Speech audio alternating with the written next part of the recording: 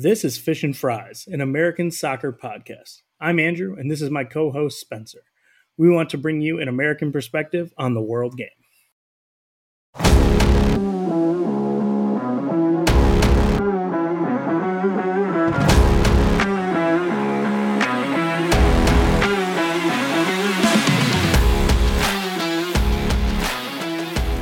Welcome to Fish and Fries.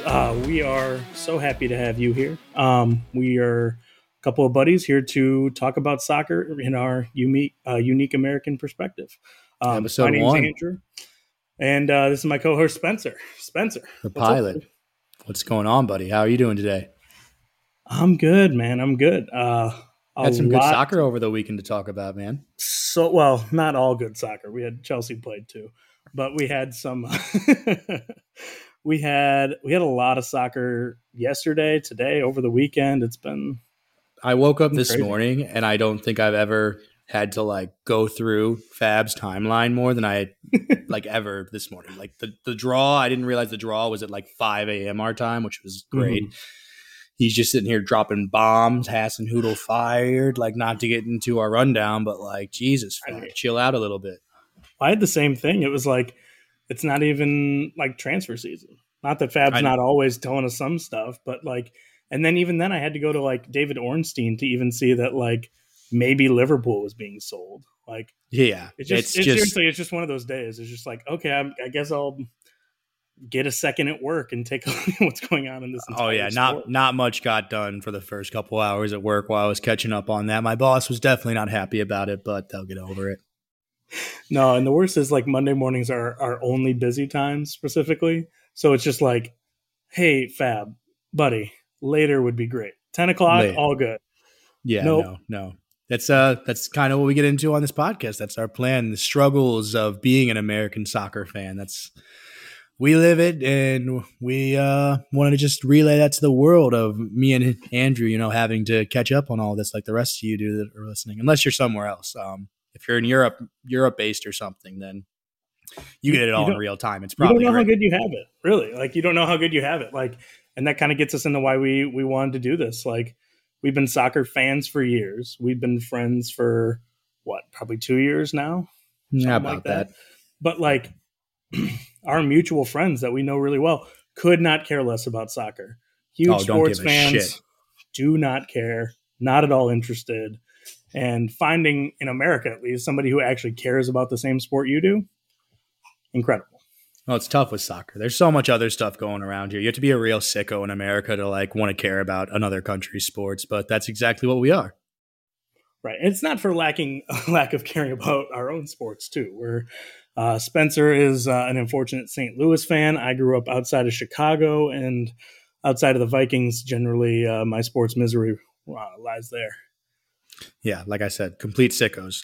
You'll come to find that out. Just absolute sickos. I sat down yesterday on Sunday and probably watched sports for a solid 14 hours straight from the end of the Chelsea-Arsenal game until Sunday Night Football and went to bed. My wife probably hates me for it, but it is what it is. Well, it's Scott Hansen starts every Sunday broadcast with 7 commercial-free hours. It's buddy, I've been up since 6. They put Chelsea in the fucking early slot this morning. Yeah, he's killing me, but that's okay. Let's go into maybe for everybody else the podcast. If you're sitting here now and you're Fish and Fries, what's going on there? So our plan with that was a little tongue-in-cheek thing me and Andrew kind of came up with, boycotting the British. Fish and chips, very popular British dish. I won't call it that anymore because we're boycotting the British because we have to annihilate them in about 3 weeks' time at the World Cup on Black Friday. So not referring it to that. I love the English game, the English game. I'm calling it the world game. I'm not going to give them credit for the whole game, but the Premier League, huge sucker for it, huge sucker for Manchester City. But before you let that completely discredit me, I did hop on the bandwagon, before they were a complete powerhouse, right after the Aguero season. And yeah, besides that, though, just the podcast in general, we're going for Fish and Fries because it's clever. That's what we're calling it from now on. And we hate the British, at least for the next month or so. Absolutely. And any American fan of the English game will know, like, you get a lot of English media sniping down at American like at Pulisic, at Leeds, at Fulham, right? Like any of that. So it kind of, I know we have the World Cup and everything like that coming up, but it's always been there a little bit, right? It's the condescension at us trying to play their game and that kind of thing. They're snobs. You guys will come to learn. I hate the British media. Like with one of us has a stronger feeling about it than the other, but I hate them. They're assholes. The worst people, I think. But we'll get into that later on. I don't have to go on my soapbox just quite yet. Andrew, why don't you tell us about how like you got into the game and stuff? Give us a quick background into your life. Sure. So just like Spencer was saying with his Aguero goal, I kind of adopted Chelsea after watching the 2012 Champions League final. It was really like, I got to say, like the first soccer game I've watched, like sat down to watch, open to close. And what a game to pick, right? You get Drogba with the header late. You get Drogba's game-winning penalty right off into the sunset, right? You got just an incredible team. So I kind of adopted them from there, and then it's kind of the lonely road of being a soccer fan in America. You're just out here. Do I really want to get up at 6 o'clock in the morning? Do I really want to, and you either do or you don't. And I did. And that's kind of how I got here.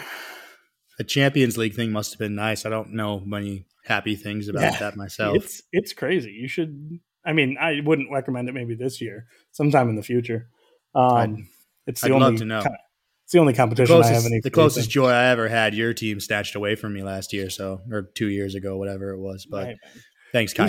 We survived that. Asshole. I'm sure we can decide putting this podcast together, right? I mean, 100%. Kai Havertz. I'm a very self-aware Man City fan. I'm not one of those that's just going to run in front of you and just say Pep Guardiola's shit doesn't stink and he's the best person ever. Absolutely. He is pretty good at his job, though. I mean, I don't know how many times Abramovich would have fired him, but it's it's always interesting to think about. And now we got American Todd Bowley. I'm sure he'll be a big fan of the podcast here. 100%. It's literally our target audience. Just trying to get. Well, speaking of Chelsea, Andrew, should we get into that? What do you want to call it? Debacle yesterday? If we have to. Unfortunately, I'd just call it like a normal occurrence at this point. Yeah, it was yet another game, and Spencer would know this from many long text messages we sent before we started doing this, but it's another game that Chelsea showed up, and they were not the best team in the game, and they kind of sustained.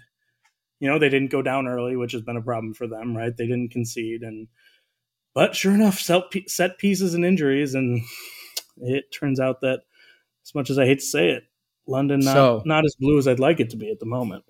So just in case you did miss it, it was 1-0 Arsenal at Stamford Bridge yesterday, and the only goal by Gabriel was kind of like a weird corner. It was really like. We don't have as much like Sunday League here in America, but British people love to be like, oh, that's super Sunday League, isn't it? So that was like a very Sunday League-y type goal, wasn't it? Of like, oh, just a corner into the box, like 3 guys miss it, and there's a guy standing on the goal line, and it just like hits him and goes in the net. It's not a goal you see that often watching like Premier League. It felt more like watching like a CONCACAF like qualifier or something between like Honduras and like Panama. Oh, Panama, yeah. Sorry for the strays, Honduras and Panama, if you're listening. Hey man, no, they love it. Hey man, a goal's a goal in CONCACAF. You got to do it. For whatever reason, that does seem to be the book on like Chelsea on corners this year is hit an in-swinger, hit it really hard, and even like the one that actually scored, Saka did not hit that hard, but hit it hard. Like it's the same type of ball that gave us trouble against Tottenham earlier this year. If you remember the game with Perisic before we got rid of Tuchel, like that's kind of the book, right?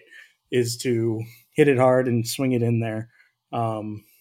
And really just kind of overall, we're missing pieces there at the back without Reece James, Koulibaly can't even get some minutes.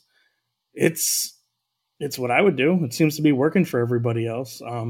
Not to take anything away from Arsenal, although I would have loved to take some points away from Arsenal or anything else there. But I'd have loved it too, man. I'd have loved it too. You needed it more than I did. But really, they broke the press a couple of times, and you just go like, beautiful passing through the middle, right? Stuff me and you have both seen when our teams are playing well, just like, oh, right through the middle, right? Odegaard back to Xhaka, Xhaka out the wing to Martinelli, Martinelli into Jesus, right? Like, choo-choo-choo-choo, right up the field. And Chelsea couldn't do anything with it. Is it easy to sit here as a Chelsea fan and go, well, N'Golo Kante, nobody breaks up more plays than them. Reece James on the wing would have done more with Martinelli than Azpilicueta did. But at the same time, right now, it's hard to not just kind of tip your hat and be like, well, I hope Potter can get it figured out. He certainly hasn't yet, but hopefully he can. He's I think it's interesting with Potter. I see like it's probably just idiots on Twitter, like, but I saw a couple of people being like Potter out, which is just sensationally idiotic to me. But I do believe he's a very good manager, but I am wondering from like a Chelsea perspective, is it like a little weird to think, because in the Abramovich era, it was always, we're not doing too good, we'll hire another world-class manager, and like the Tuchel is a perfect example, like bad season under Lampard, and you bring in Tuchel, you go on, you finish top 4, you win the Champions League that year. Is it a bit of a odd pivot, I guess, as a Chelsea fan to go to a guy that's more of a like long-term project manager now under Todd Bowley? Like he's bringing in a guy, you guys have signed like a bunch of young guys in the off season. Is it a bit different to be like a longer term approach compared to years past? It's clearly a culture shift, right? And like you have new leadership at the top, and like Abramovich was super famous for, we buy the best players in the world or close to it, and then we chop and change, right? We will get somebody in here who it will work with. And now Bowley's admitted we're not really doing that, right? We're making big changes. We have all these older players, right? We kind of missed in recruitment the last couple of years, right? Lukaku not working out, Ziyech not working out, right? I'm sure there are 3 guys I'm forgetting who didn't work out really, right?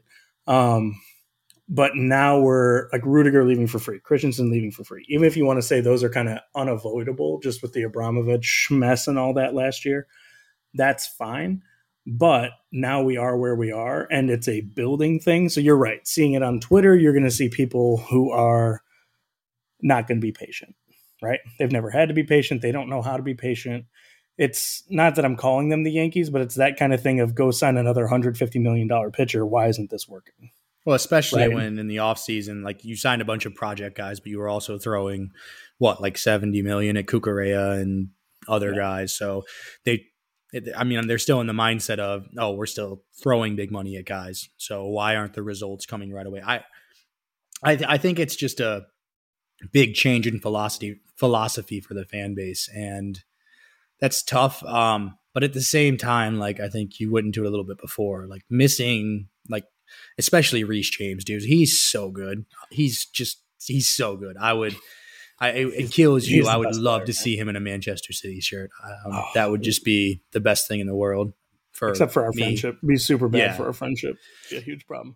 We're missing a league player. It's not like, I still think Chelsea's at that level of a very well established top 4, at least top 6 team, and it's a little bit uneven. The results might be a little bit uneven this year, but like, even if Tuchel was still there and they're losing games, it's when you're missing a couple of your best players, like N'Golo's so important too. It's just going to be hard to compete with anybody, much less the current league leaders, which we should probably get into Arsenal a little bit. We shouldn't just make this completely Chelsea talk. Like they're really good, and people have been kind of, poking fun at, oh yeah, they're title contenders this year. Like I haven't the whole time. I obviously got to experience Mikel Arteta for a while at Manchester City, and he's a very smart football mind, and they were very smart to not sack him last year when they had that terrible start, and kind of he's in a similar situation, not to throw it back to Chelsea, but just to say like what Potter kind of is going through right now. I think Potter's a brilliant football mind, just like Arteta was. And if they give him some time to build this, I think you guys are going to be in a much better spot in the long run. But what Arteta's built at Arsenal is like really impressive, man. Like Saka he's terrifying going into a World Cup. I hate it as a US fan. He's terrifying. Martinelli is, I just saw today, Martinelli made the Brazil squad, and like Gabby Jesus, like I saw him at City, and he's a different player there. He's Jesus unleashed. He couldn't stay on side when he was at Manchester City for 5-6 years, but I digress. But that's a scary squad, and like Saliba at the back really ties it together too. Like he is a terrifying presence, and they're for real this year, man. What do you think? I think part of it is that the two central. I talk about the spine of the team, right? But you have Gabriel, who's prone to red cards, right? Nasty. You have Saliba, who doesn't seem to ever let anything phase him, right? So you have just solid in the back there. And then, like, over the past couple years, man, like, I know Xhaka has been, I don't know, much maligned. Is that a way to say it? But, like, guy's got a heck of a left foot, and you can't say he doesn't care and he's not fiery.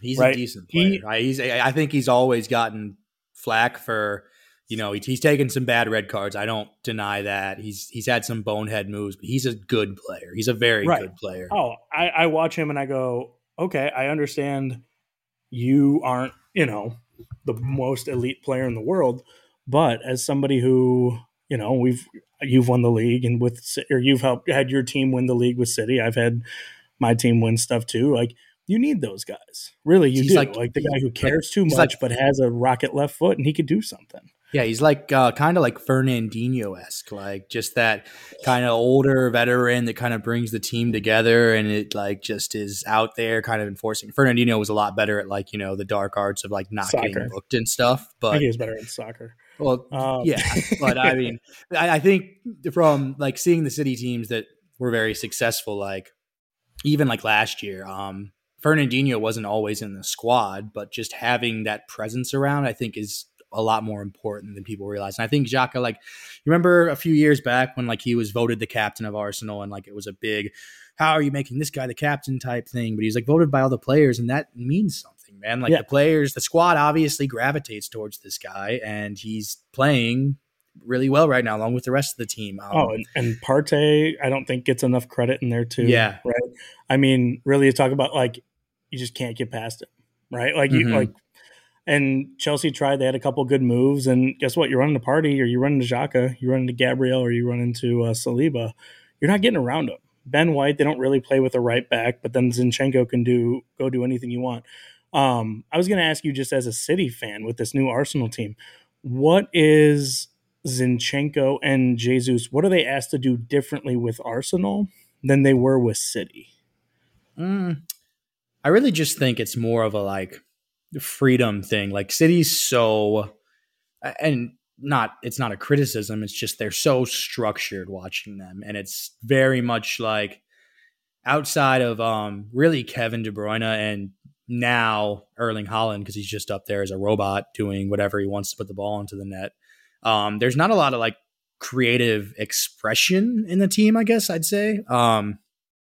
Like when you look at Foden, he's got like a little bit of flair about him. Like I think that's a big reason why the Grealish thing, not to get on a tangent, hasn't worked superbly well, is that Grealish, when you look at him at Villa a few years ago, he's a very creative, on the ball player, and that's not really going to work in Pep ball that well. Like it's a system, and for the most part, nobody's bigger than the system.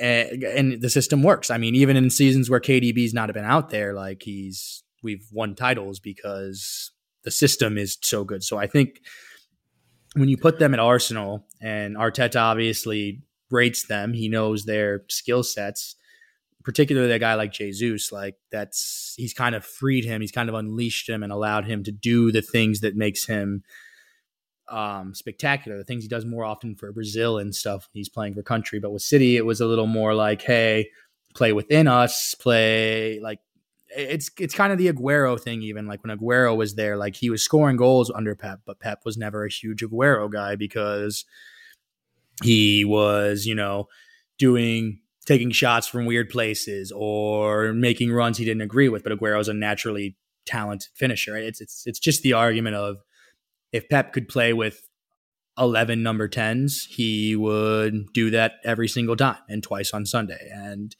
if you don't fall into that system kind of thing and you've got a little more expression in your game, like particularly a Jesus, it doesn't always fit as well. Mm-hmm. Yeah. And I mean, not that you guys don't have one skillful players or like, I just don't want it to seem that way that, oh yeah, Man City just has these robots. It's like, no, you guys got Mahrez and Bernardo Silva and João Cancelo before he leaves the game. But like you have all these players that are incredibly, we'll get to that, incredibly skilled, but Pep gets them to do what he wants them to do. And their skill comes out at the right time. I think it can be said like, I mean, I watched Jesus play not as closely as you did at City, but you know, we played him twice a year, right? That type of thing. Mm-hmm. And I've never seen in the past 2 years that Thiago Silva's been with Chelsea. I haven't seen someone give as much trouble out of the press to Thiago Silva specifically than Jesus did on Sunday. Mm-hmm. The fact that he's pressing him, right? He's everywhere. And you can rattle the Chelsea team, I mean, pretty easy. Look at the standings this year. But to actually get to Jesus, or get to Thiago Silva himself, and then you guys throw Zinchenko in the midfield, right, for Arsenal. And now they've got an overload in the midfield of a team that's usually trying to play in there with two or with Jorginho and Kovacic. And it doesn't, you know, the passing isn't always great. But they flooded the midfield and then pressed our center backs. Chalobah didn't have anything to do, right? There was nowhere to go. And Chelsea not having their stars, you know, not the only excuse we can have for that. But I think it comes down to if Reece James and N'Golo Kante are playing, is this a completely different game? Yeah. But they don't have them, and all credit to Arsenal. And speaking of Cancelo and playing in limited minutes, Spencer survived at Fulham this weekend. What do we have to say? Yeah, whatever. But we have. But what do you think, man?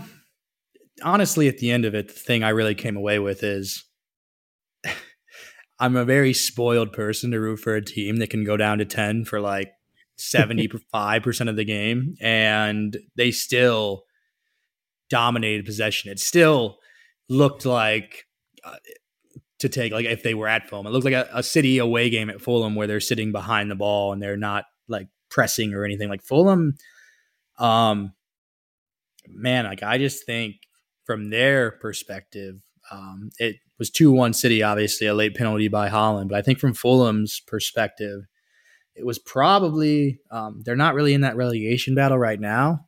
You hope they won't be there at the end of the season if you're them.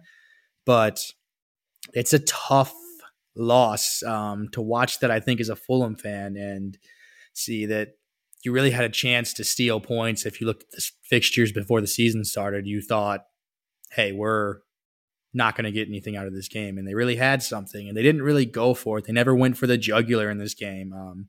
They got to 1-1 with the penalty and the sending off of Cancelo, which we can tackle how I feel about that in a second. But despite that, get it to 1-1 on the road at City, and they never went for it, man. They continued to sit back. They let City dictate the game, and they held firm for about as long as you could. And at the very end, KDB wins a penalty, which I have some thoughts on that as well. And Haaland, it wasn't the most convincing of penalties, but it sneaks past.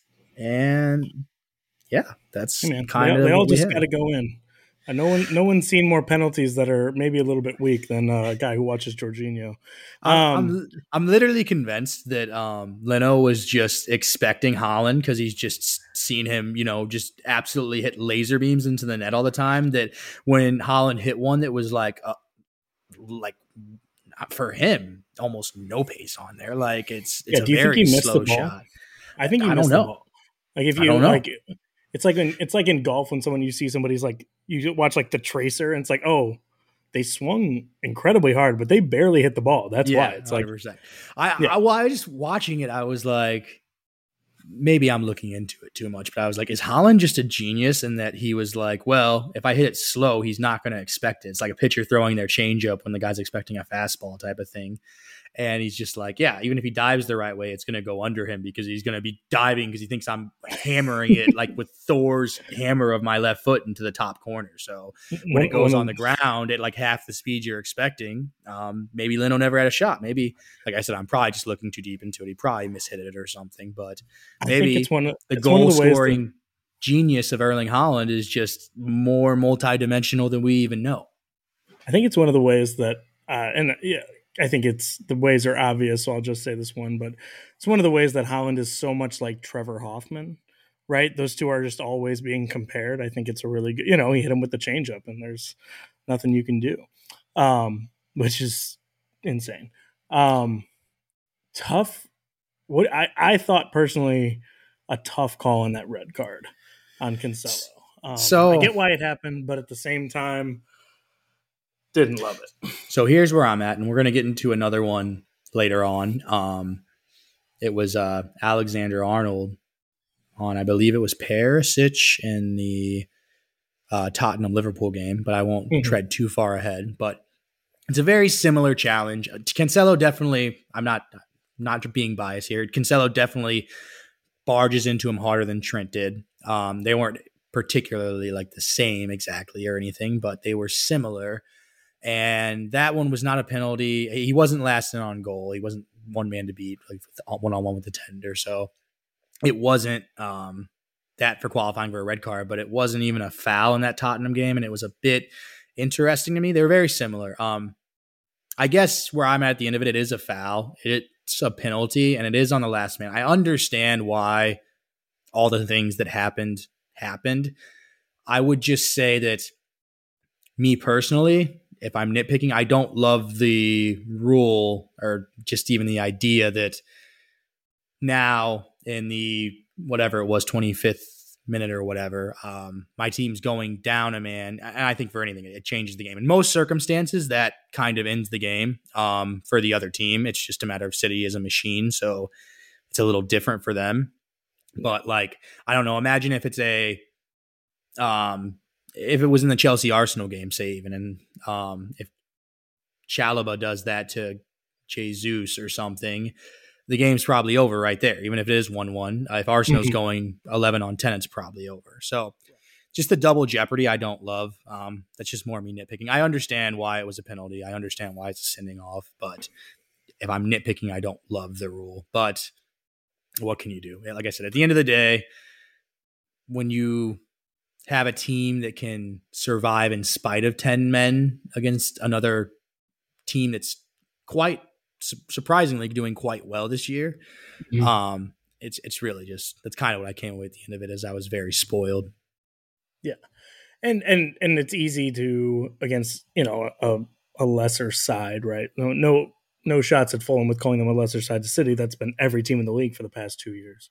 But a team with Tim Ream, Jedi Robinson at the back, right, competing and keeping it close, I think that's the right call for them not to push it and everything else, right? 11-on-11, you sit all the way back, right? When you get the penalty and when you get not only the red card and you get the goal, right, I would sit even farther back than you were going to 11-on-11, right? You think so? If you're Fulham against City, yeah. If you're Fulham against, I don't know, any other team, then you consider attacking, right, and pushing it, right? Goal differential is going to really matter if you're mid-table or low to mid-table. But if you can get a point at City, that's like you said earlier, that's way more than they can actually plan on. Yeah, right? I see your point. I definitely see your point, but I think it's just, if I'm a Fulham fan, I'm very much understanding that I, like going into it when I woke up on Saturday morning, if I'm, a Fulham guy, I'm not expecting much. I'm hoping for just a good performance. And if we get a result of any sort, I'll be happy. So I do understand your point of like getting 1 point would be amazing. I just think when you're playing with a team like City and you kind of got them, especially like I've seen it in the past with City, especially like in the Champions League, there's some nightmares at Anfield I can recall that they are a bit fragile at times. So if you can get to them after something like that, it's really a shot to go for it. Like if they would have, even for the first for the rest of the first half, say, if they kind of went for it and were maybe able to bag a goal. Because that defensive line, like I'll tell you, like God love them, defense is not their forte. Like there's some good guys back there, but like Cancelo's a left winger that's just playing further back on the field. Like he's shown a couple of times that defense is not going to be something very helpful. And they don't even have like a guy like Kyle Walker on the other side who's more defensive minded. So it's really those two center backs and Rodri. And if you can get past them, like you got a chance. And you bring it down to 10, I don't know, man. I say you go for it and you go for those 3 points because you're playing with house money at that point. Right. But, well, I get what you're saying, but playing with house money, they didn't get any points. They weren't defensive enough. Right. I mean, when you have KDB in the midfield, it only takes one ball over the top. It only takes one, you go for the ball, he turns you, and now you're screwed. But all it really took was one, stud to the back of KDB's ankle. Because I'll go into it. Like I said, I'm going to stay as down the middle as I can. It's a penalty on Jedi Robinson, but I can understand. I can understand if you're a Fulham fan and that you're very frustrated with that because he did not hit him that hard. It was a glancing little blow to his Achilles. I mean, I'm not going to say KDB dove. I don't think he dove because if you get a metal spike to your Achilles, it probably doesn't feel too good. But the way in which he made it look, it looked like he was stabbed with a knife in the back of the ankle. Like it was so, I don't even know it was artistic how beautifully it like touched him and he coordinatedly like fell and stuff. It's so hard. All I'm saying is basically he dove, but I don't think he dove, if that makes any sense. Okay. So then it was art. To take your bias out of it, I kind of feel like you have to put the onus on the referee to not call it, right? With however many years of soccer I've watched, as much as we all would love for players to try to play through it, and if they happen to go down, right? But they don't get the call when they muscle through, right? I generally think they don't, right? Like, I think especially like a guy like Haaland, right? He's giant. No one's pushing him off of anything. Let's be real. He's the biggest, strongest, fastest guy out there. If he doesn't go down when he gets legitimately fouled, or, it looks like he gets fouled, he's never getting the call.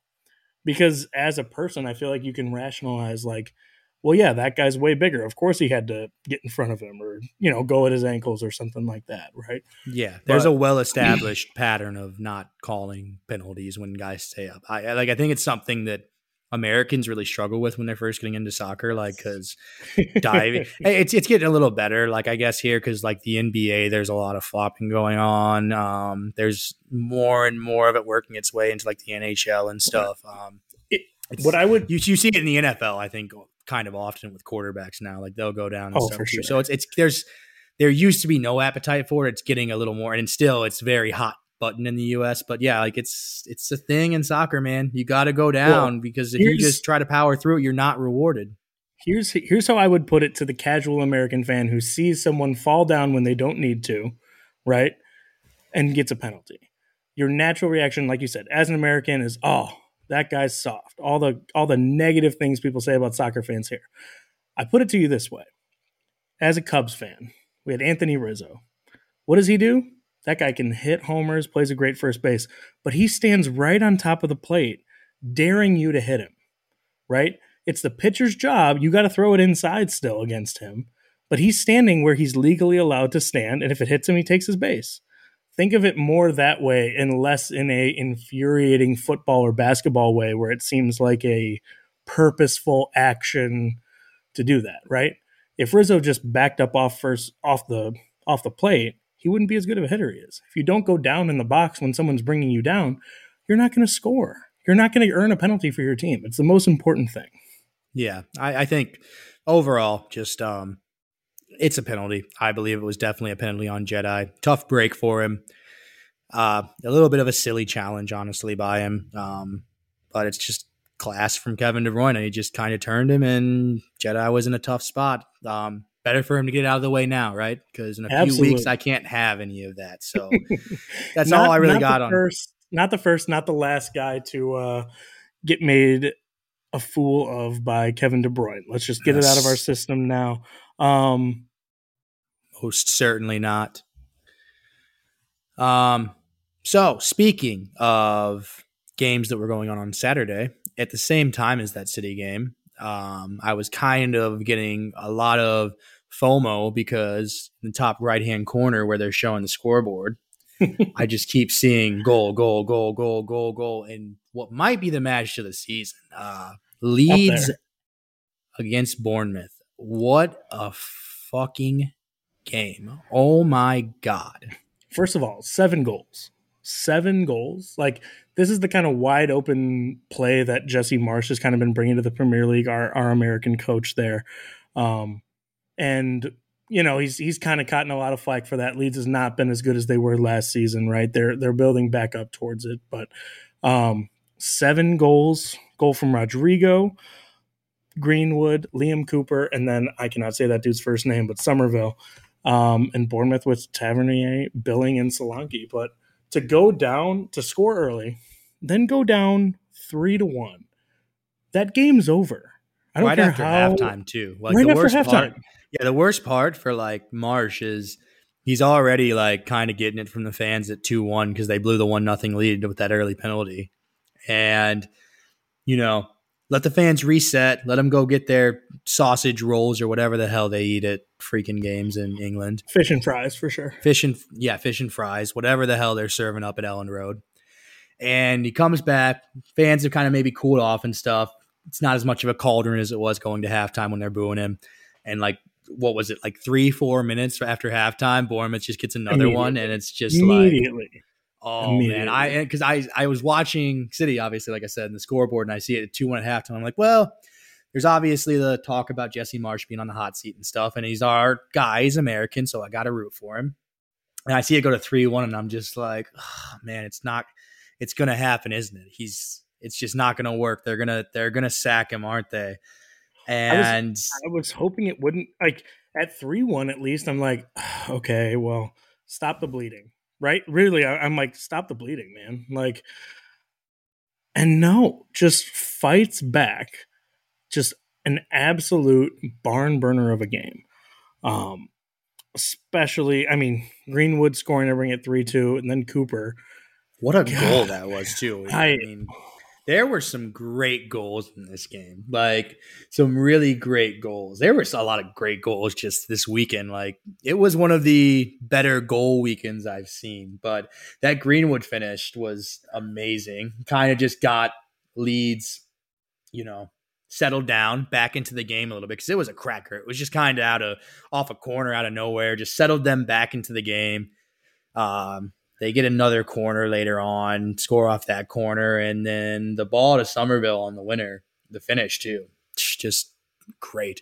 But I'll tell you what, it's like awesome. It's 2 straight weeks of Leeds doing this late show thing and winning and kind of rescuing potentially Jesse Marsch's job. Like, at some point, they're going to have to figure out this defense though, man. Like, They've got to stop just leaking goal. Like, Bournemouth's not a high flying team. At some point, you got to be able to keep them out of your net because trust me, the rock and roll football thing is fun. Like, Liverpool do it to a immaculate level. They have for years under Jurgen Klopp, but Leeds is not Liverpool. They don't have the talent to keep doing that, and at some point, they're going to have to stop leaking goals if they're going to get a good run of form. Yeah, because if they get to a point where they feel like they're going down, they won't hesitate to sack Jesse Marsch. 100%. No, and they shouldn't, right? I mean, they have to do what's right for them. I mean, they got rid of Bielsa, which, I mean, you remember how many people were like, "Oh, Bielsa's our hero. Bielsa's this," you know what I mean? And really bringing him up, he was, right? They're great Netflix or Amazon docs on those, but the way they play. Right. And like they're not missing so many guys, but they lost so much attacking talent, right? Rafinha going from Leeds right to Barcelona. That's insane. Right? Like they have that kind of attacking talent leave, and they're still putting up 4 goals, 3 goals all the time. Yeah, the goals don't seem like the problem. I don't confess to watch a ton of them. When they're on and there's not a better game on, I'm throwing leads on just to see how our guys are doing.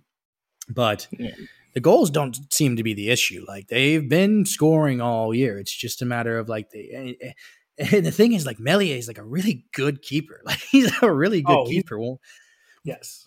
And he's just kind of on an island back there sometimes, man. They got to try to sort that out a bit if Jesse really wants to stay safe. I just looked ahead. They've got Tottenham in London next weekend. So yikes.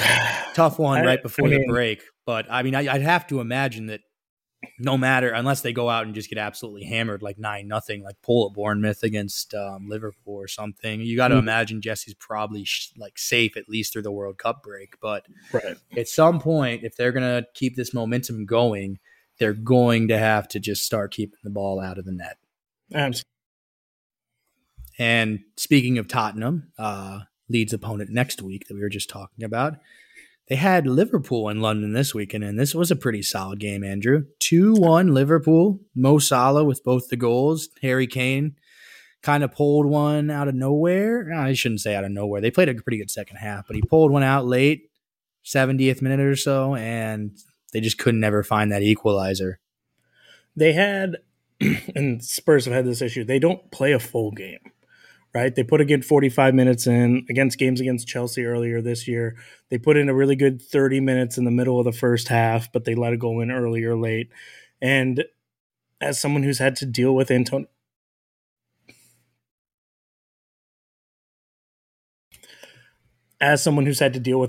Conte in the past, a lot of that is it's so system focused that it takes away from the players a little bit. Kind of like we were talking about with Arteta doing such a good job of that earlier with Arsenal, right? Taking these round pegs and not putting them in square holes, right? Make the peg shape different. I think sometimes Conte gets so locked into that 3-4-3, right? And he's got so much attacking talent that setting up that way always makes sense. But, you look at that midfield and it's good. It's not great. It's definitely not bossing around Liverpool's midfield. And you look at that attack, it's hard to say they shouldn't compete with everybody in the league, but they're not week in and week out. A double from Salah, and all of a sudden the team that's so defensive focused is like, well, now we really got to push. Now we can't play quote unquote our game. The thing is, they look great when they push. They look fantastic, even without Richarlison was out. Kulusevski came on as a sub, but he wasn't there for the whole game. Son wasn't playing. They look still like they can hang with any team in the league. It's just like they choose not to do it. They were atrocious in the first half. Full disclosure, I will tell you guys, I just fell asleep like in the first half. They put me to sleep. They were terrible. They were objectively horrid in the first half. They didn't try. Like that Salah goal, even the defending on that was the first one, I should say. It was pretty atrocious that he had time to kind of bring it down in the box, get a touch, and then fire it into the corner. Nobody really closed him down. The second goal, probably doesn't happen normally. Like, it's just a terrible error by Eric Dyer. Save a couple of those for the World Cup, Eric, please. And I just don't know. Like, they don't show up for such large portions of the game, and they're having such an uneven season of they were pretty damn close to not getting out of their group in the Champions League. I do believe, I don't have the standings in front of me, I do believe they won their group, but they almost didn't make it out. It was a very tight group into the very end. They did some last minute heroics in a couple of the games, and that would have been a disaster for them to go out in the group stage. And they sit fourth, right? But even in the Premier League right now, right? And you got Arsenal top, then City, Newcastle, shocking everybody, but a year early, 2 years early, right? A little early. But then you have Man United, right? They're to put it this way, Tottenham is making the most of a bad draw, of everybody else not playing well. Chelsea's not playing well. Liverpool's not playing well. It's just a weird season, man. Tottenham hasn't done anything to be fourth. They just happen to be fourth, right? They just kind of found themselves there. There's no reason for them to be. Yeah, like we're going to get into it a little bit later. There's just like a big mush in the table this year. Like, I won't tread on that. I won't mow that lawn too much now, but like they have it. I read somewhere too, like that's one of their best starts they've ever had, at least up until a few weeks ago. And they're still like so unimpressive. It's kind of the Conte thing, right? Like just results over everything, style of play be damned.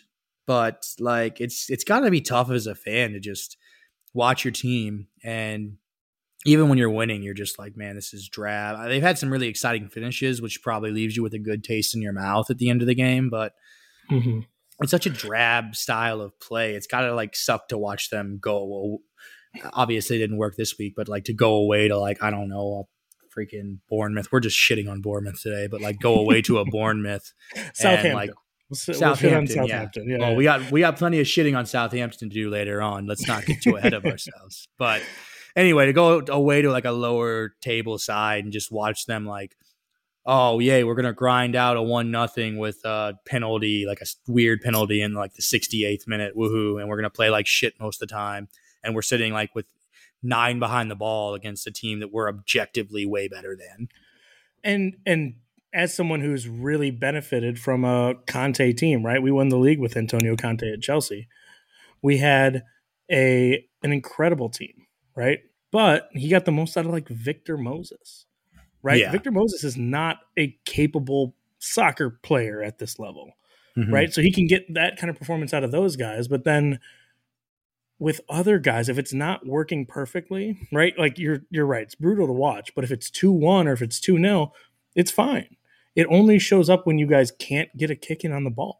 Liverpool bossed the game from mid-table, which is fun to say. We all love having Liverpool mid-table, but they really were not the best. Like it looked, if you didn't know anything about soccer, you'd have no idea that these teams are supposed to be on paper on equal footing, and that one team has actually more attacking talent than Liverpool.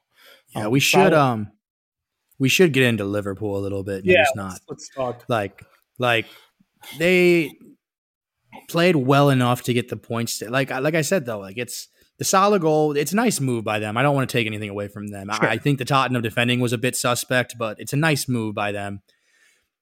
They played a good first half, but like kind of what we're getting into was that more Tottenham playing a bad first half.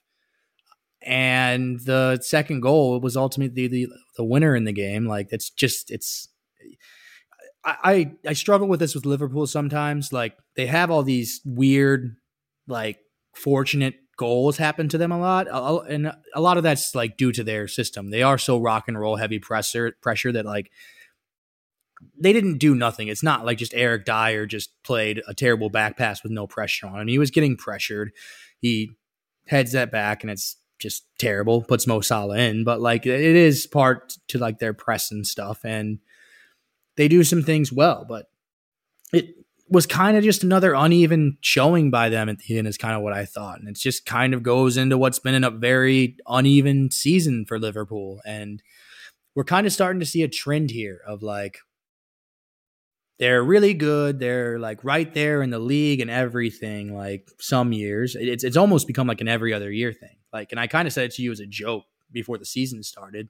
Right. This is a bad Liverpool year, and that's like a joke, but it's kind of becoming a trend of like they won that title in 20, and then they have a kind of really miserable title defense the next year.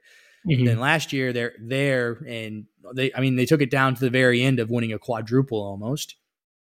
And this year they look decent in the Champions League outside of being thumped by Napoli, but like this is very quickly turning into just a Champions League or bust season for them. I guess the cups, if however much stock you put into those, but they're show me almost out of the league. The fact that Liverpool is really not at all a fact. I mean, we could all be sitting here eating our words here because we've seen them do it before, right? Get hot, put on a run. Klopp's a great coach, but at the same time, like they were so propped up in those seasons by like the magic of Salah right?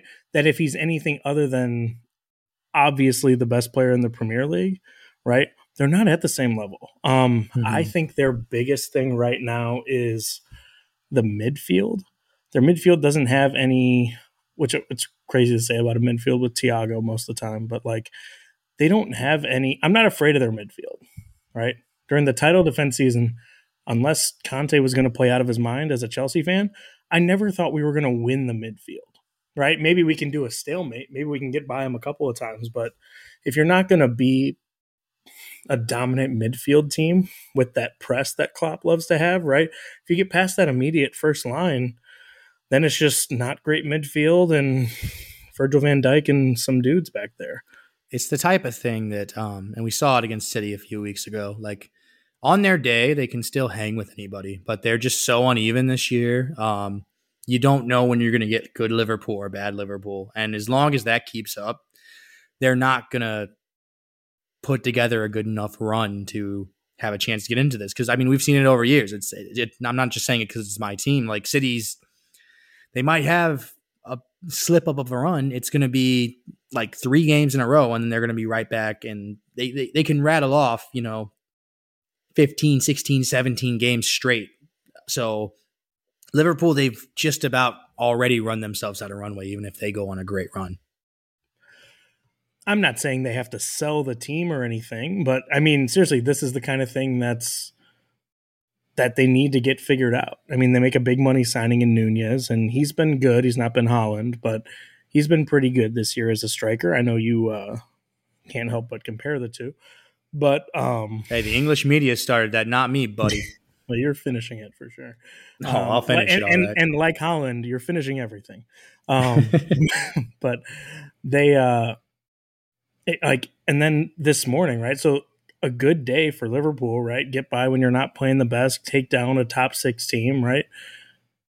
And they're gonna get sold. I just like seeing that this morning was shocking. Right. I've heard a couple other people make good points about, people, especially in the English media, love to talk about how Liverpool has this structure and they don't buy these big important play. They don't buy these guys. They get them on the cheap and do things the right way. Those margins are disappearing, right? Like being able to do it on the margins. It's like, Atalanta's doing it on the margins. Right? Napoli's doing it on the margins. If you're going to do it on the margins, you have to move those margins to bigger numbers. That's the only way. It's been extremely impressive, honestly, that they've been able to stay as fantastic as they have, despite really, really, really splashing the cash. I don't love maybe I'm a bit defensive sometimes. I don't love the Liverpool don't spend any money compared to City. Like they threw a lot of money at like Nunez. They threw a lot of money at Virgil and stuff, but consistently, no, they don't spend as much money as City. And they're still step for step with them every single year for the last 5 years, mostly. Right. It's very admirable. And it's going to be very interesting to see who ends up buying them and if they stick to a similar strategy or if they become just a let's throw money at our problems type of club. And I don't know which is better for them, honestly. This is obviously what they're doing now is working pretty well. And is it like we said, sustainable though? Yeah, I don't know if it's kind of where I think that's kind of where maybe this idea of like it's Fenway Sports Group, I think is who owns it, right? But if they don't want to play the game of $100 million transfers, right? If they're just looking at the books going, yeah, we're not doing that, they got to get out now, right? For them. And it's, it takes some Todd Bowley-ish, millionaire, billionaire to come in here and spend the money and not care about a profit, really. It'll definitely be interesting to see which route they go as far as an owner and see what kind of strategy they adapt. All right, moving on from Liverpool-Tottenham. Just otherwise, glance over some of the other games from the weekend. Newcastle, you kind of mentioned it earlier. They're up to 3rd, 4-1 at Southampton. For whatever you think Southampton is, which we'll have a bit to get into them in a second. But Newcastle look good, man. And they, like you said, they're ahead of schedule. And it's a bit scary, to think maybe this is like how the rest of the league, like maybe this is like a new experience for me, but this is like so that's what having a country behind you and good players can do. Like, oh my God, that is terrifying. Like we played them earlier this year. We got that 3-3 draw there, and that result's looking better and better, like by the day. I can tell you, I can speak. You were not thrilled about that when it happened. But like, yeah, you got Miguel Almiron in the goals, a guy they had and was kind of thought less of, especially by your boy Grealish there. He's scoring for fun. Grealish woke up a beast. MLS captain, Miggy. And then you have like, seriously, if you just even look at these goals outside of Guimaraes in the 90th, it's Chris Wood, who people don't think is great, right? He was for years like, oh, he can't really do it, but then he's at Burnley, so whatever. He was like a running joke. Right, exactly. And then you got Joe Willock, who like, is he going to be any good? Is he going to be off? And then like, the thing I always just can't get over is just like, how good of a coach is their coach to just be like, yeah, that's our striker. We're just have him play midfield. That literally doesn't happen.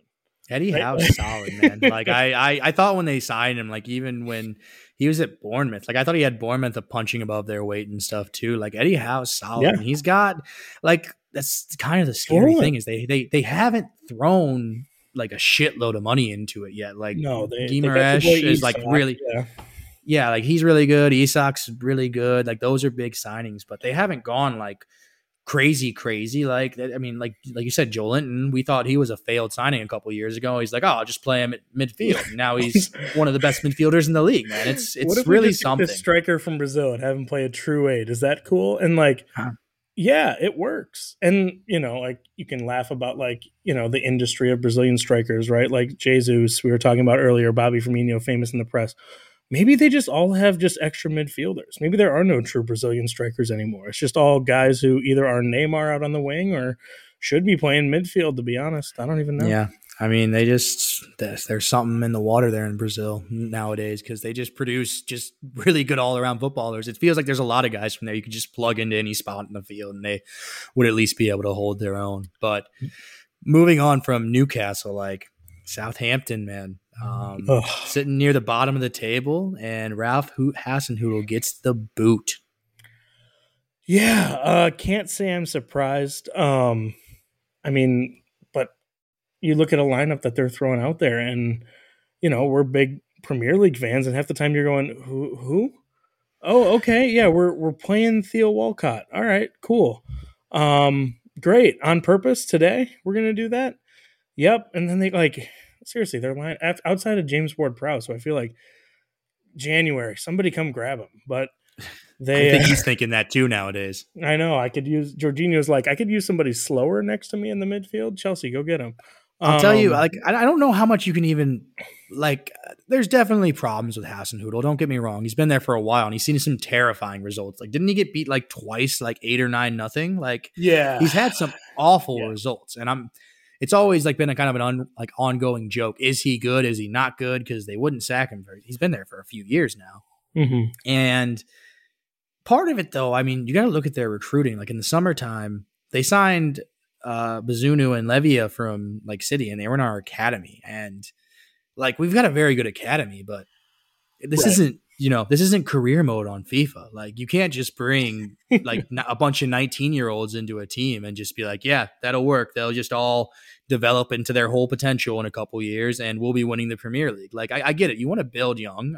It's a big thing here in American sports, like building young teams, young cores. The difference is in America, if you build a young core and you have a really bad season and you finish last place, you usually just get another really good young piece in the draft. Like in the Premier League, you're going to the championship, and then you got 37-year-olds that have been out of the league for 6 years going in two-footed at your new like 19-year-old talents. And everybody from the Premier League already left. But like, Bella Kotchap is pretty good. He's a young player. Salisu's been pretty good for them, right? I know we're talking about a team playing well that just lost 4-1.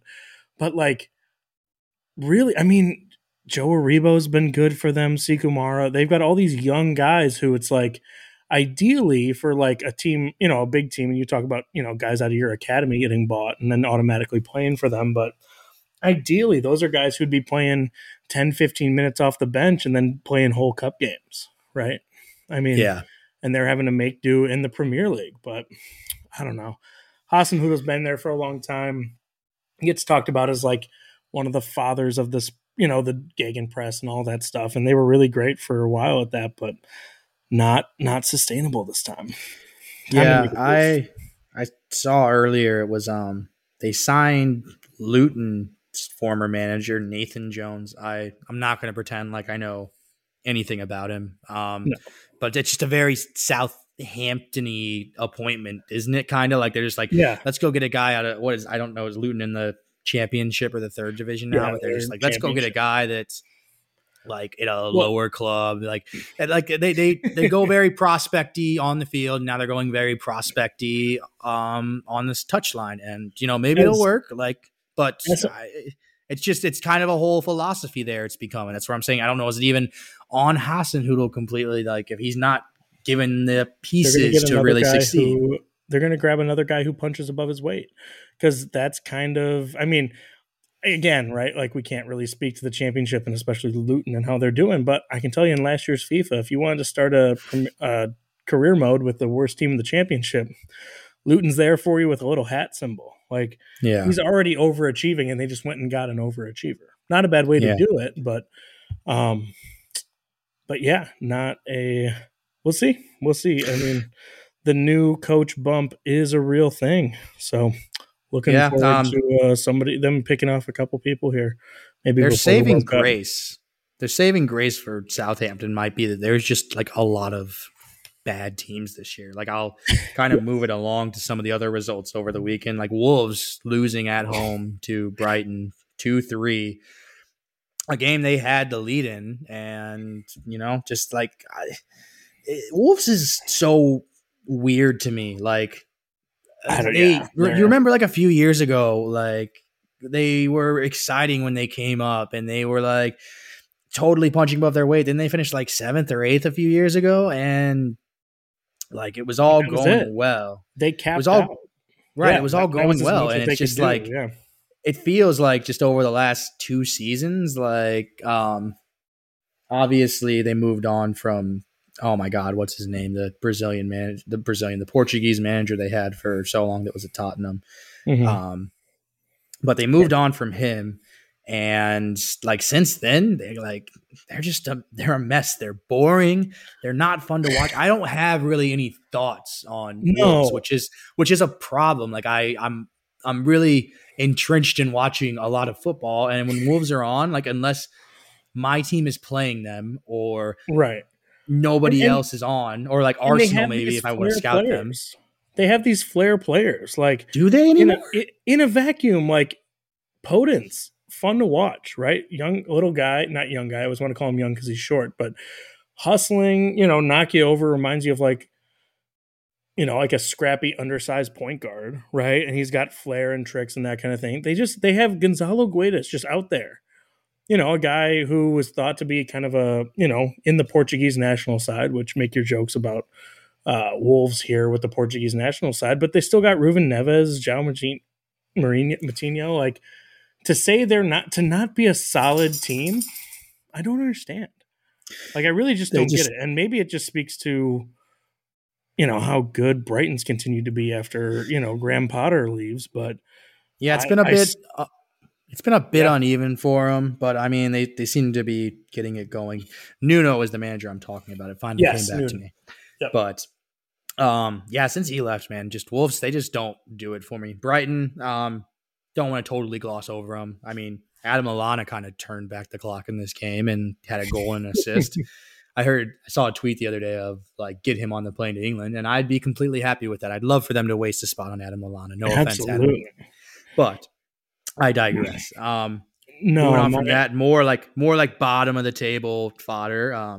Nottingham Forest, who are actually the bottom of the table, they were able to pick up a point against Brentford this weekend. They rescued a point right at the very end on an own goal. It was kind of a clusterfuck in front of the net, but goal is a goal, man. And they're a team that needs them right now because they've been total bottom for a minute now. That said, we'll get in kind of the mush in a second of like these teams, but points, they just need points wherever they can get them. Yeah, the only bad thing is it's a winnable game against Brentford for them, right? I mean, they've At got to home, have yeah. they've got to have that circle, and I think Brentford's a good team, but at home against not one of the top six, when you're bottom three It's the point, kind of game you need to win if you want to stay up. right? You It's need the to win at least start a of a few of them in a turnaround. season. Absolutely, it's the start. Looking back at the season, but yeah, it all turned when we turned what would have been a 1-2, 2-1 defeat into a 3-2 win, right? And if Mm-hmm. that stuff doesn't happen for them, they're going to have a really hard time pushing up here at the end of the season. Yeah. The only other really thing I have from this game is the goal by Visa was fantastic. The Oh yeah. chip, Oh, not a true chip, I guess, and like that it was just off the ground, but like but not that a. was It is just a true chip. I love. There's nothing I love more than a chip goal. I prefer it to be dead on the ground, almost like a Panenka for my chip. But that's me being very, very picky about what is an excellent, excellent goal. it was a sensual goal to watch. That said, it was not as sensual as Yori Tielemans' goal against No, Everton. oh my goodness. It might be goal of the season. It might be the one it might be fighting with is the one he had earlier in the season too. He's dead, man. This guy can score some crackers. I can't believe Do you he's feel like still at every Leicester. goal Leicester scores is incredible? I feel like I've never seen it's been, I'm exaggerating, but it's been weeks since I've seen a normal goal from them.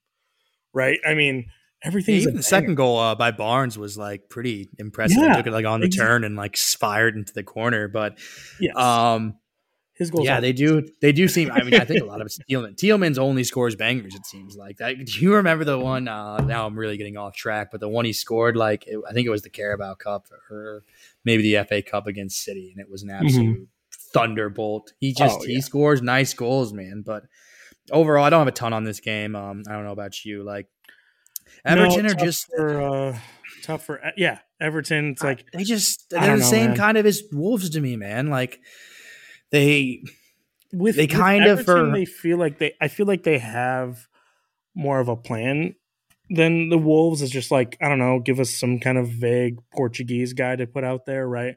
Like a team with Calvert-Lewin, just looking at their like spine right now, Pickford, right, playing for England, right? Connor Cody, James Tarkowski. I think they're both past their day, but neither one of them should be.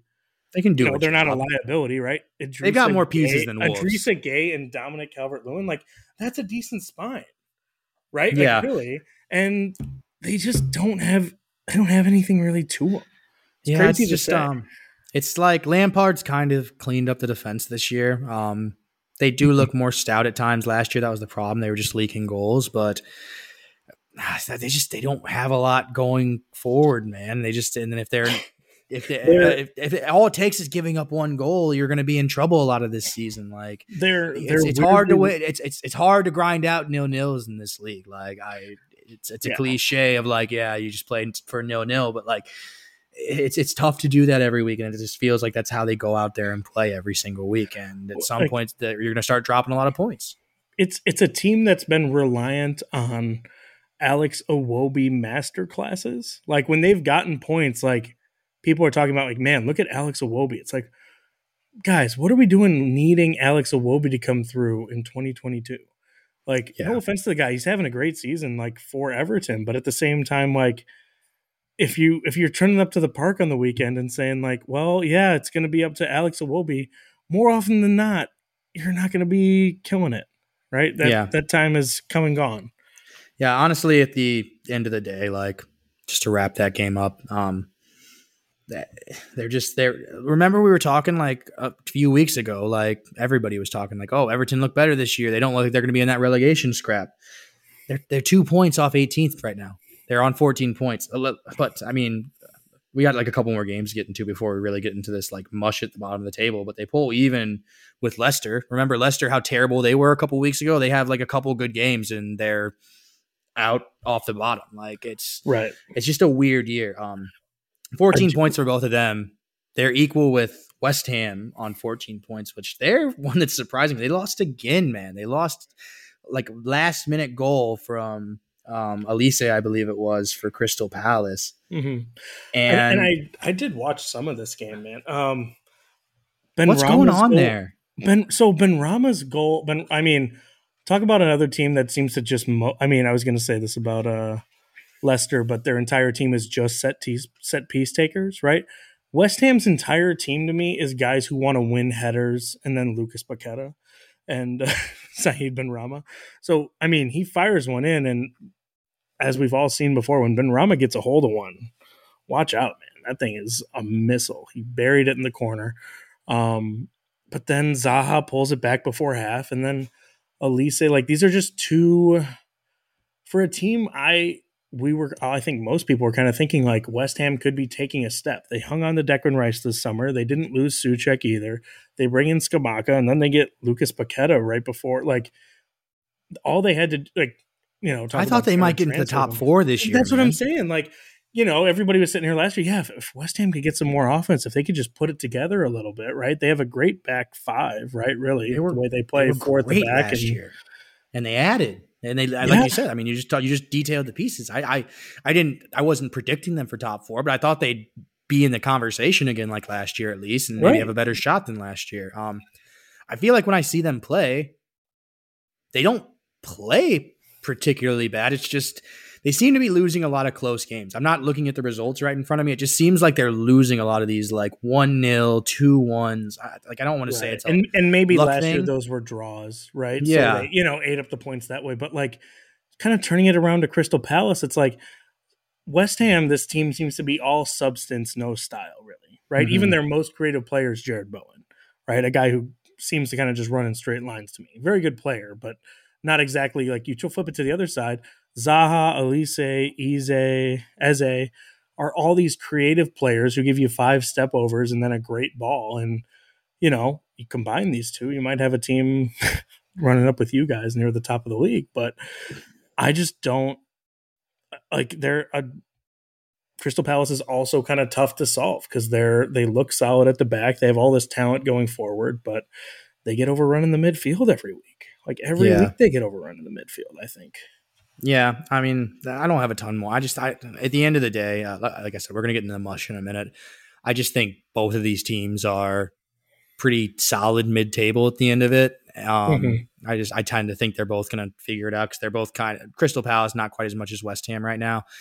They're just both kind of in that mush though right now. And I think at the end of the year, the cream will rise. They'll just kind of both, it'll just be those weird uneven seasons where they both, what's the point of finishing 10th or 11th type thing? You're nowhere near relegation. You're nowhere near Europe. Nah, at the end of the day, I think that's what they're both looking at. But to round out the fixtures from the weekend, Unai Emery getting the best of Mr. Back. Ten Hag. Just back. Captain 3-1. And didn't get it done. I can't believe it. What are the odds? He got a nice tantrum done. Did you see that? They all look the same. It's all him. I'm glad he stayed till the end this time, for what I can tell. That's a good point. I wasn't watching that. I wasn't watching the tunnel at the end of this game to make sure he didn't leave early, but Well, it was 3-1 Villa at home against United. Nice introduction to the league. Introduction back, I should say, for Emery. I'll tell you what, Villa looked good in this game. I did watch this game on Sunday morning. The first goal by Leon Bailey was a nice little move, and then the free kick from Luca Digne is chef's kiss. I love a good free kick that bends into the corner. United rescued one back, a little own goal on a weird deflection right before halftime, but West Ham, Ramsey got one in the second half early, and they just never. Aston Villa got one early in the second half and never really looked back.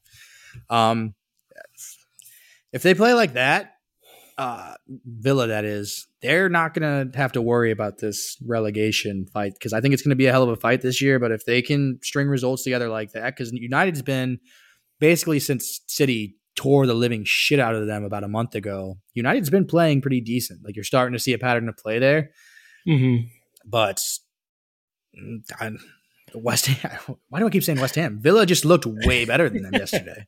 It's the maroon. The maroon will get you something. Yeah, the jerseys are too similar. Come on, guys. Absolutely. That and the claret. Yikes. Yeah. But thank God we don't have Burnley in the league still. Well, that's your boy Vincent Kompany's not exactly.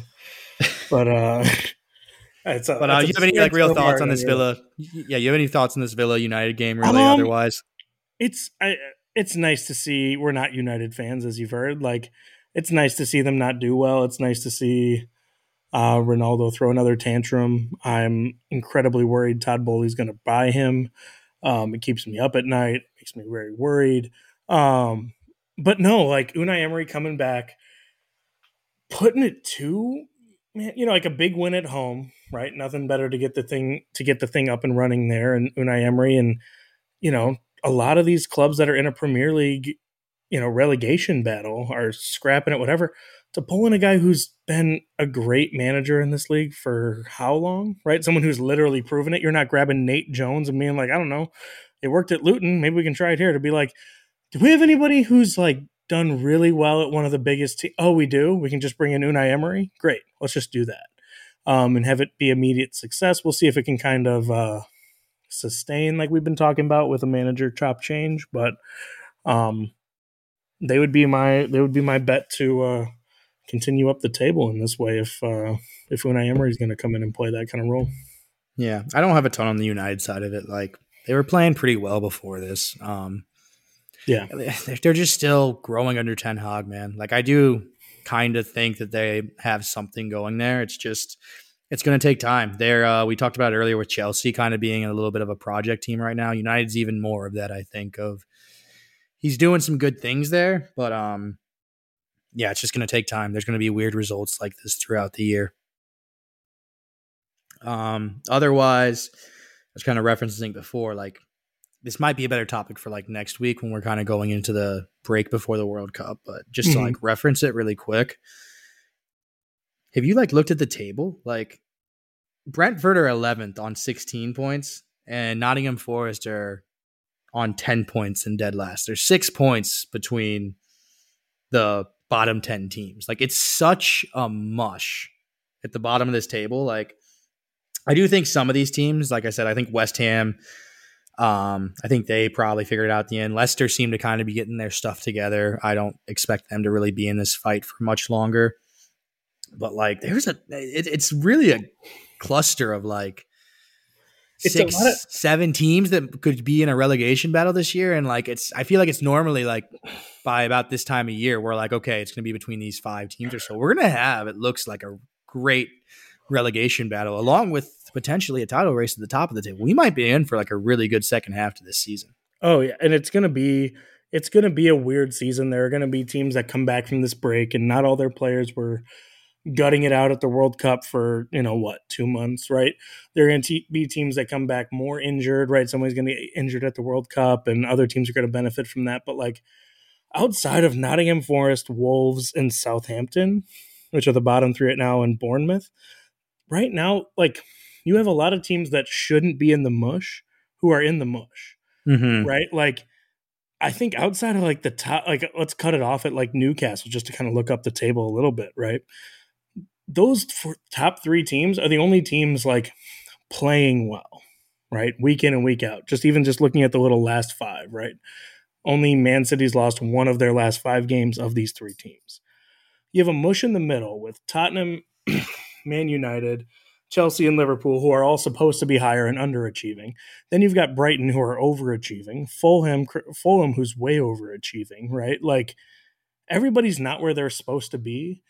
And I think it's going to turn out to be, like, and honestly, it's what you've heard me say this before. One of my favorite things is that all the games matter so much, right? You don't get teams trying to lose for the first overall pick. And I know that's a super obvious thing to say to soccer fans, but like, it really matters, right? In 3 months from now, there'll be an Everton Aston Villa game or something else that would normally be completely inconsequential, but will really matter.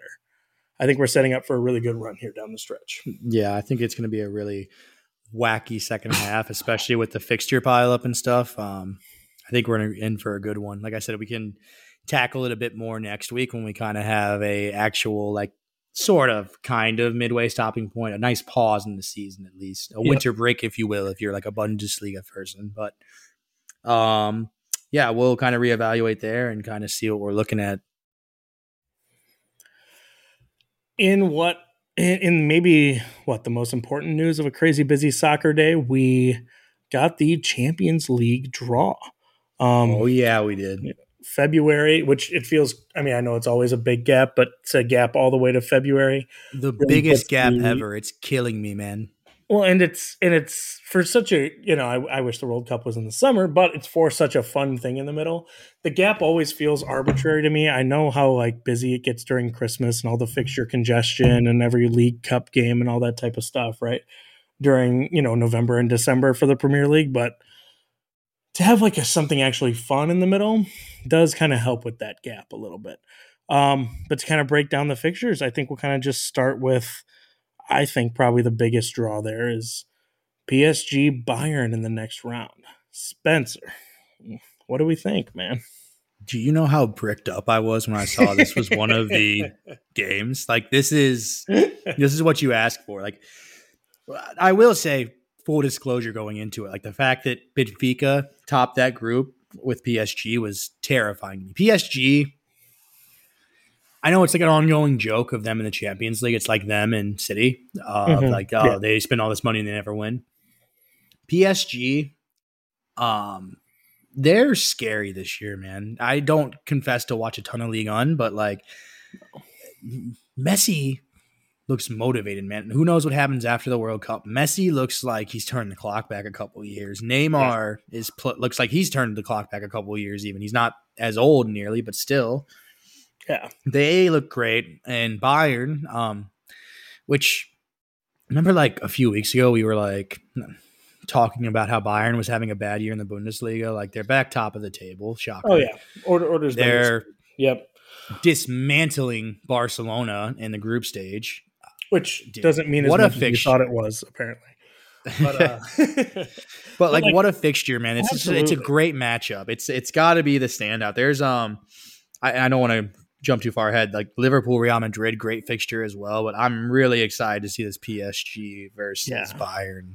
Well, and that's kind of why I wanted to start with that one, because I think these are both two teams that Bayern doesn't really usually have anything to prove.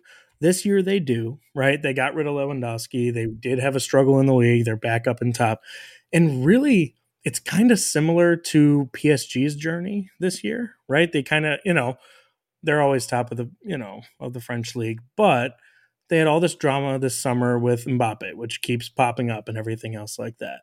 And then just to have it be those two playing each other after the full January transfer window, like, literally, we don't really know what, like, I don't know. I don't think that PSG will blow up, but they could, right? They could theoretically blow it up, and they've been putting together a good team there for a couple of years. Like, if they can get through Bayern, I think they'll have kind of the confidence in themselves that maybe they normally are missing coming from a pretty weak French league campaign. But moving on to, as you were saying, I would definitely say like the co-main event, right? If you want to think of it as like, a fight night or something else, but Liverpool, Real Madrid is a beautiful matchup of maybe the two best home, like those two at a home and home. Like, would there be any better ticket if your own team wasn't involved to just go and see both of those? Like, terrifying. Trust me, Anfield, terrifying to me. The Bernabeu, oh my God, for you too. After last year, terrifying. House of Horrors. Yes. It's like the two. Granted, Real Madrid's done a better job at winning the league and stuff. But like the two teams that are just consistently like crazy in the Champions League, like the fact that one of them is going to be going out at this point of the competition is, for like me as a City fan, awesome. And just me as a consumer of the sport, it's going to be a great spectacle to watch. Just a market, like it's, like even like we were just talking about like PSG Bayern, like, okay, I don't really care who's home or away there. It's an advantage for one or either, but these are legitimately two home and away you have to see, right? I'm already excited they don't play on the same day as Chelsea, so I can set aside my whole day to give my full attention to this game. It's like a thing. I'm looking at just like the teams right now, like, and I mean, this is no disrespect to you as a Chelsea guy. If I was like ranking, if I was saying the 5 teams I think have the best chance of winning this whole damn thing, it would be probably PSG, Bayern, Liverpool, Real Madrid, and City. Oh yeah. And so the fact that we've done this before, like we do this all the time. Yeah, this is right. And the fact that 2 of these teams are going to be out in the round of 16 is crazy. City have their own business to tie up against Leipzig, which we'll dive into the other ones here in a second, but it's great news for like them. I don't want to gloss over like Napoli either. Napoli looks amazing, man. But yeah, I mean, that's like your teams that really have a chance of this. I think it's going to open up the competition a lot because like this teams that come out of these fixtures, they might be beat up, man. Like they might be pretty beat up after having to go through a Liverpool or a Madrid or a Bayern or a PSG. So it's setting up for a really tasty like last 8 and stuff in this competition, quarterfinals and semifinals. We might have some weird teams in there, man. Do you you brought it up, but how do you feel about the City Leipzig draw? Obviously, like you said, it could have been worse. You could have drawn somebody else, but not a pushover. Definitely not a pushover. Leipzig are a pretty good team, man. We had them in the group stage last year, and Nkunku put on a show against us at the Etihad. I believe he had a hat trick. They're a good team, man, and they're not a pushover for sure. But when you look at some of the Goliaths we could have gotten, we obviously couldn't gotten to Liverpool because we were both English and we can't get them in that first round. But like we could have gotten PSG, man, and that was a scary prospect. But overall, honestly, I think it's a good kind of landing spot for City. I don't ever want to get ahead of myself with City in the Champions League because I've seen them blow it to teams that they should have no business losing to, particularly French ones. But yeah, I think, I'm relatively happy with that. I think City's going to feel pretty decent about that draw. Speaking of English teams drawing German teams, I just got to see a lot of Borussia Dortmund in our group, man. And now you get to see them as a Chelsea fan. What do you think about that one? Am I a little bit sad that it's not going to be a triple homecoming for Pulisic, Aubameyang, and it would have been Tuchel, right? It would have been a triple, Dortmund reunion. No, because we need to get rid of Tuchel. But yeah, I don't love it. I mean, you're right. I kind of feel the same way that you do here. It's like, well, who do you want? Like, even like Club Bruges, who you'd normally be like, yes, please, Club Bruges. They were flying through the group stages, right? You know what I mean? Like, it's that kind of thing. It's like, do I want to play the hottest team? No, I don't. Chelsea kind of really figured it out in the group stages. That was where Potter's kind of been at his best, is kind of getting us. We were bottom or almost joint bottom when he took over, and the fact that we came through and won the group, I hope we can kind of keep that momentum going. You always want to feel like you have the best player in the series, right? Or in the home and home, right? Like with you and KDB and Haaland, you walk into most games thinking like, no matter what, we're going to be taking it here. Future Chelsea star Jude Bellingham does not play for us right now. It's a huge problem of mine. I was interested who you were going to say the best player is, because I was going to say I saw firsthand Jude Bellingham. Yeah, you want to talk about another guy that's going to keep me up the next few weeks leading up to this game against England. He is sensational, man. He is so good. Scoring goals for fun. And I mean, I joke a lot about Chelsea just buying up your players, but that was something I wanted to mention on your game, is like, by the time February rolls around, we could have Nkunku, we could have Gvardiol. You guys could be playing some team just stripped for parts there. So you're welcome. We should all be rooting for Chelsea in the January window. Seems like a thing we can both agree on. I can maybe get behind that. See, there we see coming together. But no, it's not a bad draw. You don't want to draw the weakest team and then lose to somebody. Like, we're at the stage of this season, and honestly, after the Arsenal game this weekend, where I am feeling a little down about Chelsea at the moment here, right?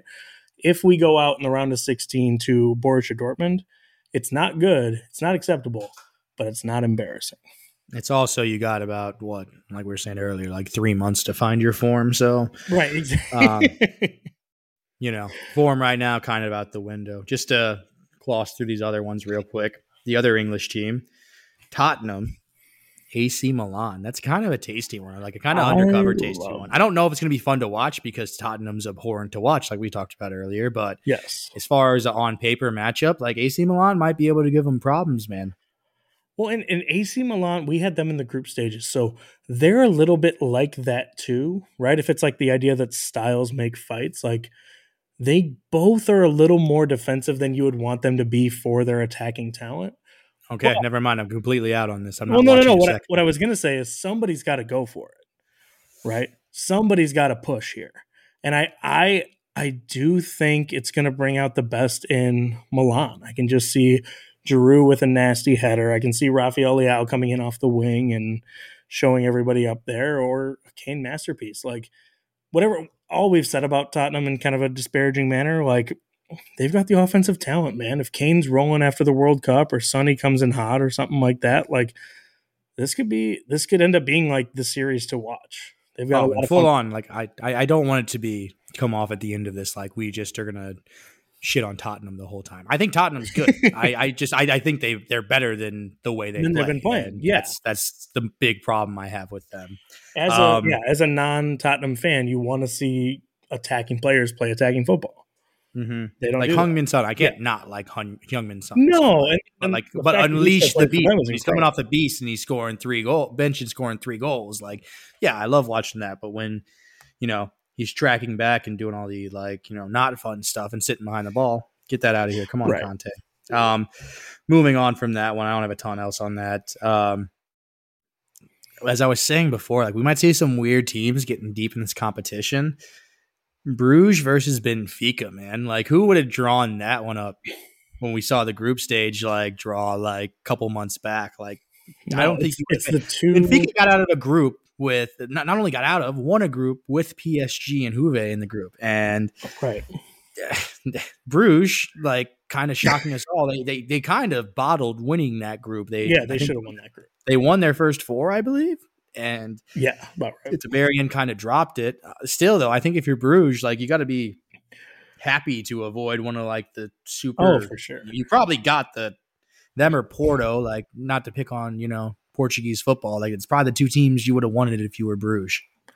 Absolutely. And they're both the 2 teams that have been the biggest thorns in people's side in this competition pulled each other.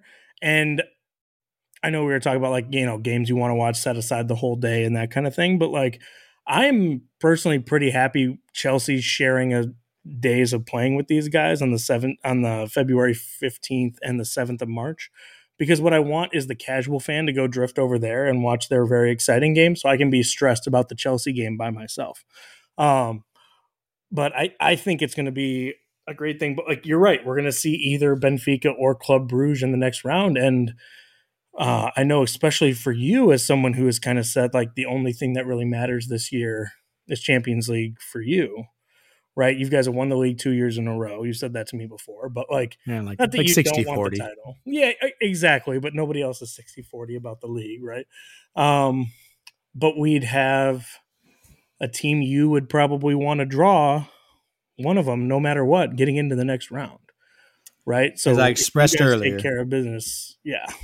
I'm not going to feel about any draw, good about any draw with City. They find a way to lose to teams kind of no matter what. So, right. I think on paper, yes, it'd be a lot of growth for them to still find a way to lose to Bruges or Benfica when you pull them in. That would suck. But I've seen Pep Brain do some crazy things before. So we'll see what happens. But it will be cool to see one of these teams that doesn't usually get there. We kind of saw it last year with Villarreal.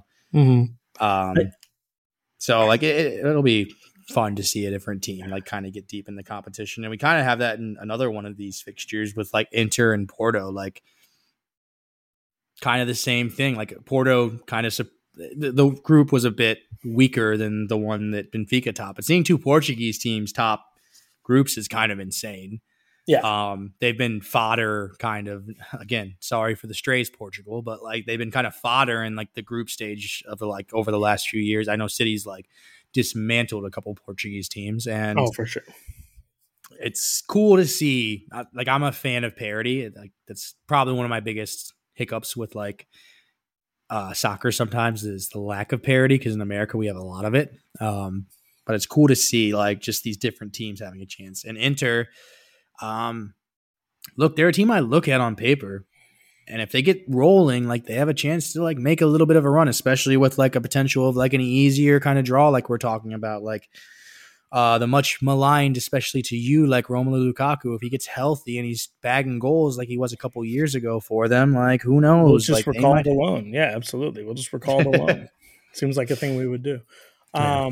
But no, you're right. Like intriguing offensive talent there. Like I kind of think this is the best way it could have gone with the draw, just in general. Like everybody got somebody. My team and your team both got somebody they can beat, right? Nobody pulled, the Real Madrid or the Liverpool card, and I think we got a lot of really good soccer ahead of us in the Champions League. I mean, it's so far away, and there's so much soccer between then and now. You're right; it's really hard to judge or how we're going to feel about any of it, but love the draw, man.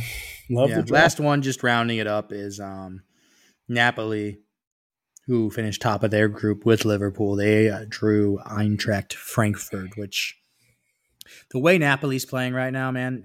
First off, let me just say, tough for Frankfurt. Yeah. Having three Italian teams in the round of 16 is kind of cool. Yeah, just kind of cool to see different blood there. Napoli is flying, well, and not including Juve. Right? Yeah, not including Juve, who's been like the staple there for the last 10 years or so. So I think it's really cool, just like I said, to see different teams there. Napoli's been flying, man. Like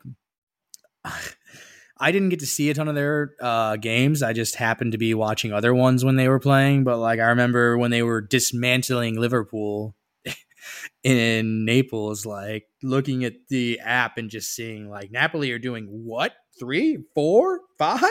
Like, so it was like watching the ticker for the Leeds game this weekend. Yeah. So honestly, I think Napoli's got to be pretty okay with that draw. Frankfurt were tough early in the group stage. I was kind of surprised to see them get through, honestly. We'll see. They kind of turned it on at the end to advance it all. So, I mean, like I said, it's just so hard, stuff like this, to just judge form. Like maybe Napoli's off a cliff by then, and maybe Frankfurt's flying in the Bundesliga. Like we got 3 months, man. I think Frankfurt is probably the team happiest about this taking place in February, because nobody would want any part of Napoli right now. Like you made the case that they're just flying. And it's like, you know what? Maybe by the time February rolls around and there's been an entire giant soccer tournament and the transfer window, Napoli will have chilled out a little bit. Like we'll get a fair shot there. But no, man, I think you're right. I think I like Napoli there. And that kind of wraps up the international look. One domestic thing to take care of. Spencer, you were talking about Leeds and Bournemouth for the game of the weekend. What about our boys in MLS for the Cup? Dude, I will come out full colors, guys. Like, I am not the biggest MLS guy. St. Louis getting a team next year, I have vowed to kind of dive into it. But even if that wasn't the case, this game, man, what an advertisement for the fucking league, dude. 3-3 LAFC wins the title on penalties. And man, it was a fantastic game. And I do have a bit of a, bone to pick here. Philadelphia, like I don't want to go in on you, Philadelphia. I really don't. Like, one of the toughest sports days. I can't imagine, dude. They lost a World Series and a MLS Cup on the same day. They lost 2 championships on the same day. Thankfully, I don't think there's a lot of Philly overlap between the two. Dude, I've had some bad days as a sports fan. I can't imagine if I loved both those teams. So if you're a Philly person, a Philly fan, I'm sorry. At least the Eagles are like really, really good. You got some things to fall back on, but how on earth do you have 3 penalties and you don't convert any of them in the shootout? 3 shots and you can't get one in the net. That's what it reminded me of is, do you remember what year was it? 2011, I believe, when the U.S. women lost to Japan in a penalty shootout in the World Cup final. Yes, and they scored like 1 of 5 penalties or something. I'm going off the top of my head, so maybe I'm wrong, but it's just like there's just sometimes these terrible penalty performances, and it's why it's a shitty way to end the game, but it's got to end somehow. They went 120 minutes and couldn't more than that, because Bale's goal was like 130 minutes into the game to tie it. But man, I gotta say, if you're looking for a good advertisement for the league, like if you're trying to sell to like, I don't know, say if you're MLS and you're going to like Turkey or something and you're trying to sell a TV package to them to advertise your games and play them at night, so when people are up at 4 a.m. in Turkey, they can watch LAFC versus the LA Galaxy or something. Yeah, you're just advertising. I'll tell you what. I got you. Yeah, I'm showing them. I'm showing them that game. I'm saying you want this on TV because that was a great advertisement for the league. And like I said, I was going to buy in a lot more, like coming up here soon with St. Louis City FC coming into the league.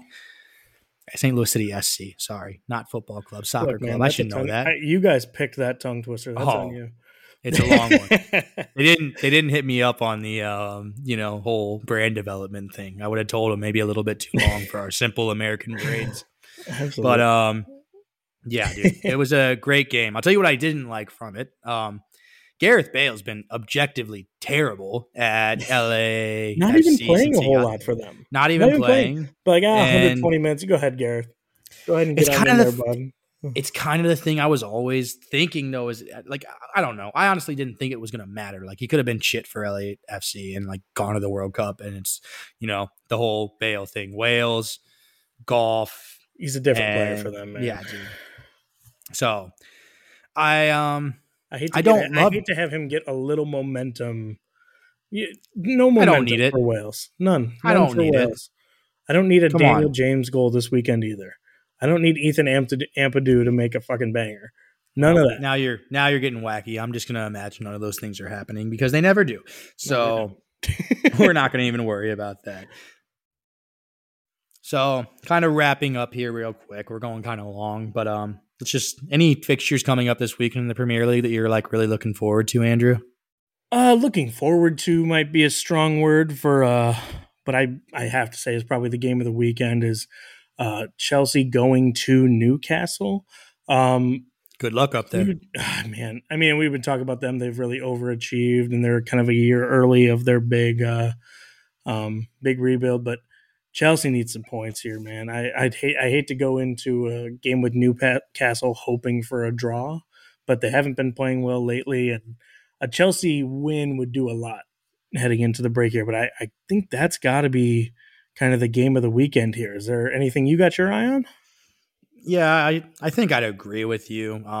That's definitely kind of the pick of the litter. We got a lot of that like bottom table fodder, like playing bottom table fodder type weekend. Like we're saying, like a lot of teams that are in that mush. So we'll see some teams maybe separate themselves a little bit going into the break. Otherwise, really the only one I kind of am looking at, like that might catch my attention at Saturday at 9 a.m.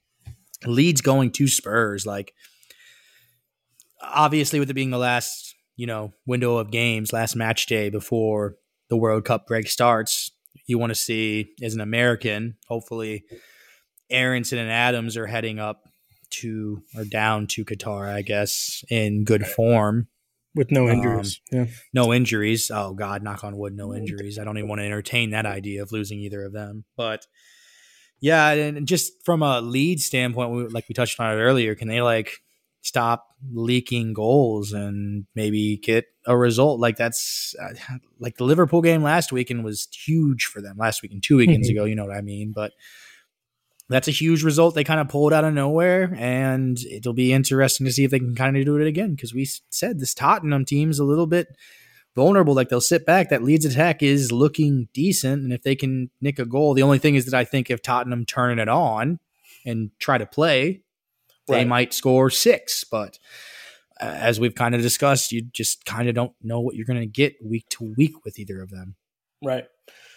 No, and outside of that, and maybe you could talk me into West Ham Leicester, I think it's one of these weekends where it's hard to know where to look, right? I mean, for all we know, Brighton, Aston Villa, they've been two of the hottest teams, right? We just got Unai Emery back in the Premier League, and Brighton's been high and high. It's hard to know where to look, I think, outside of the Chelsea-Newcastle game as far as like, a big matchup. But the Premier League never disappoints, man. They always give us something. It's the type of weekend where I'm going to wake up on Saturday morning. I'm going to make a lineup on Daily Fantasy, and whoever fits in my lineup, and I have a lot of that team, I'm going to probably watch that game. I'm going to be watching the scoreboard because if one game's going crazy, I'm going to flip that on and probably pivot. Like I said, it'll be interesting to see. Like it's still going to be tight there at the end of the bottom of the table, the middle of the table, but it'll be interesting to see if anybody can just kind of give themselves a little bit of breathing room going into the break.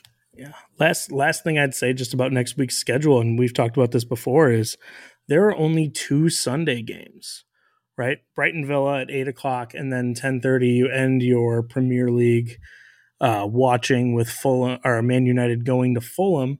But you got 6:30 game, and then you got 1, 2, 3, 4, 5 at 9 o'clock. It's a tasty little window. It's a tasty little window before you end with Newcastle, Chelsea, and then Arsenal, Wolves. So, like I said, I almost prefer it to be a tasty little window like that, where there's not one standout game, because it's like whichever game's good, I can just not feel bad about cheating on any game. My team's not playing. We're at 6:30. I can just kind of flip around and see what catches my eye. But otherwise I don't have a ton on it. We'll get into obviously what happens next week, along with a World Cup preview, Andrew. Woo! I cannot wait. It is right there. It feels so weird too. It's like 40 degrees outside. I've got like a hoodie and like a beanie on in my house. It's a little chilly. I got like slippers on, and I'm talking about a World Cup. It's supposed to be like obnoxiously hot. I should be sweating my ass off. But alas, here we are. Thanks, Sepp Blatter. You fucking asshole.